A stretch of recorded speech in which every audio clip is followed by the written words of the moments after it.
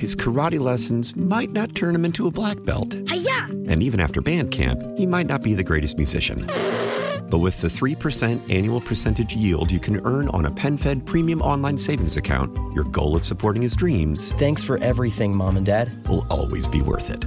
Apply today at PenFed.org/savings. Federally insured by NCUA. $5 minimum to open account. To receive any advertised product, you must become a member of PenFed.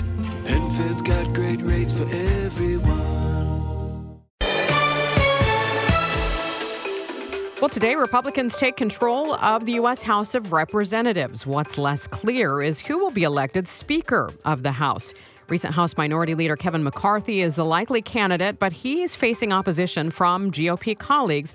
With such a slim margin for Republicans, what are McCarthy's chances? With more is Bloomberg Washington reporter Joe Matthew. Joe, thank you so much for joining us. Sure thing. Thanks for having me. What we keep hearing is that this could be a pretty messy vote over the midday for McCarthy. Well, it certainly could be. It's not very often in Washington we walk into major moments like this without a real good idea of how it's going to end. This is some very real drama on Capitol Hill, and it is likely, at least that's the sense now, that this vote in the House, when the 118th Congress opens, the first order of business beyond taking the pledge and saying a prayer is electing a new speaker. You don't even swear in members until that's done. And it is very likely that Kevin McCarthy will not be elected speaker on the first ballot. This is when things get to be a little bit wonky and esoteric here, but it's been 100 years since this has happened, since the speaker was not elected on the very first ballot in a preordained fashion like we're very used to around here. So I'm not going to say that Kevin McCarthy cannot be speaker, but it's, to your point, going to be probably a pretty messy process. And it's unclear if he is not speaker, who will be. Joe, how does the process work for choosing a speaker?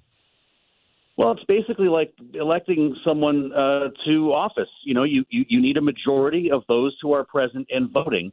Remembering the magic number here is 218, just like it was to get a majority in the House. You need to get a majority, a simple majority of those present to be speaker. And, of course, if you have the majority, in this case the Republican Party, that's not supposed to be very difficult. But if the rank and file do not see eye to eye, and there are anywhere from 5 to 14 members of the Republican House who do not want Kevin McCarthy to be speaker, that's when things start to get sticky because they don't have a big majority to play with. Well, McCarthy's been doing a lot of jockeying, trying to make some deals in recent days. So who are still the holdouts? What's the opposition to McCarthy? Well, you know, as I mentioned, there's about 14 right now to our count. There were 5 hard no's that we've been hearing from for weeks, including Matt Gaetz, the outspoken congressman, pro-Trump congressman from Florida. And by the way, Donald Trump is backing Kevin McCarthy here. But this is where you start to see a break between Trump and some of the more conservative members of the House. Andy Biggs is another one. In fact, he's going to be running against Kevin McCarthy today. Interestingly, these kind of bits of drama don't always create familiar bedfellows. Marjorie Taylor Greene, another outspoken conservative Republican member of the House from Georgia, pro-Trump, she's voting for Kevin McCarthy. And to get to your question as to why, it's because she wants a good committee assignment. She wants to be on the Oversight Committee so she can investigate the White House. All of these things would be dependent upon Kevin McCarthy being elected to speaker. If he is not, by the way, a number of rules that have been proposed to sweeten the deal would also go out the window. So it's not just electing the speaker, it's also accepting and approving the rules for the Republican-led House to go forward. Joe, I'd ask you how all of this started, but I'm actually more interested in what's happening with the very, very latest. And over the weekend, you referenced in your Bloomberg piece a tense conference call over the weekend. What happened there? There were a couple of conference calls, as a matter of fact. And look, this came down to a matter of getting on the phone and meeting with people. And by the way, there's an in-person meeting in the basement of the House right now at the Republican conference to continue this conversation. Kevin McCarthy has proposed a series of rules changes to make his speakership more attractive. The most important one for the sake of our conversation now is what they call the motion to vacate. It would allow, instead of half the caucus where it stands now, only 5 members to essentially challenge the Speaker of the House and set he or she up to be fired. They want that number even lower. Someone like Matt Gaetz wants it to be 1 person so he could stand up and fire essentially Kevin McCarthy on his own if he got the votes to do it.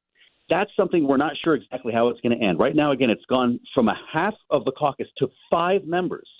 So Kevin McCarthy could be setting himself up for a very difficult tenure. If, for instance, they can't solve the debt ceiling and we have a fiscal cliff type of situation where the government shuts down, he could be fired for that. And after being elected Speaker less than a year earlier, creating an enormous amount of turmoil here in the Republican Party. So they have some very difficult decisions to make about very real matters. Well, when you look at this and you look at some of the legislative priorities for McCarthy and some other GOP leaders, it would seem that it puts all of that into question, not just the speakership. Oh, completely. This will put the entire agenda into question. It will also raise questions if Kevin McCarthy can't close the deal here and rules cannot be approved. Just exactly what the party is doing and why it is in charge. Governing is as important as being elected. In fact, you could argue it's more important. This is the hard part. This is where the work gets done. And if they can't settle infighting in the Republican Party, how exactly can they negotiate with Democrats to get things done? These are big questions. And this is not the conversation Kevin McCarthy wants us to be having right now. No, it isn't. So let's discuss the day. If you could lay it out for us again. What's the timeline? What's happening today? Yeah. Well, the House will come in at noon. And by the way, they've been in there already technically ending the 117th Congress. They actually have to do a little bit of housekeeping on that and close out the last session. Then at noon, they will gavel into session. You will see the opening prayer. You'll see the Pledge of Allegiance. And the next order of business will be electing the Speaker. They cannot swear in new members until that is done. So we could be on pins and needles for the balance of the afternoon. The question is, if Kevin McCarthy does not make it through the first round, if he has to go to a second ballot, will other contenders emerge? And will that move us into another day? We could actually still be talking about this tonight, tomorrow. The timeline is one that will be figured out as they go. Who are other contenders? Who's in line for this? There really aren't other contenders. That's interesting. The really only name that comes up that people might recognize is Steve Scalise, who was already part of the Republican leadership, a congressman from Louisiana, very popular in the rank and file. In fact, he was targeted, if you might remember that awful shooting that almost took his life at the baseball game a couple of years ago here in Washington, the Republican game. Look, Steve Scalise has been very much, at least publicly, in Kevin McCarthy's corner. But I would urge you to watch him. If McCarthy doesn't get through the first or definitely the second round, he is the most likely next name on that list. I mentioned Andy Biggs, who is actually actively running against Kevin McCarthy, but he doesn't have the votes, and there's frankly no path for him to win. He is at the heart of it in Washington, D.C. He is Bloomberg's Joe Matthew. Joe, we appreciate the visit very much on KMOX. Great to be with you anytime. His karate lessons might not turn him into a black belt. Hi-ya! And even after band camp, he might not be the greatest musician. But with the 3% annual percentage yield you can earn on a PenFed premium online savings account, your goal of supporting his dreams... Thanks for everything, Mom and Dad. ...will always be worth it. Apply today at PenFed.org/savings. Federally insured by NCUA. $5 minimum to open account. To receive any advertised product, you must become a member of PenFed. PenFed's got great rates for everyone.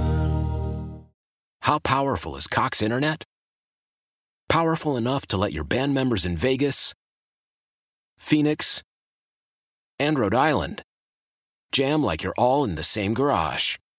Get Cox Internet powered by fiber with America's fastest download speeds. It's internet built for tomorrow, today. Cox, always building better. Cox Internet is connected to the premises via coaxial connection. Speeds vary and are not guaranteed. Cox terms and other restrictions may apply. Analysis by Ookla of Speed Test Intelligence Data. Fixed median download speeds. US Q3 2023.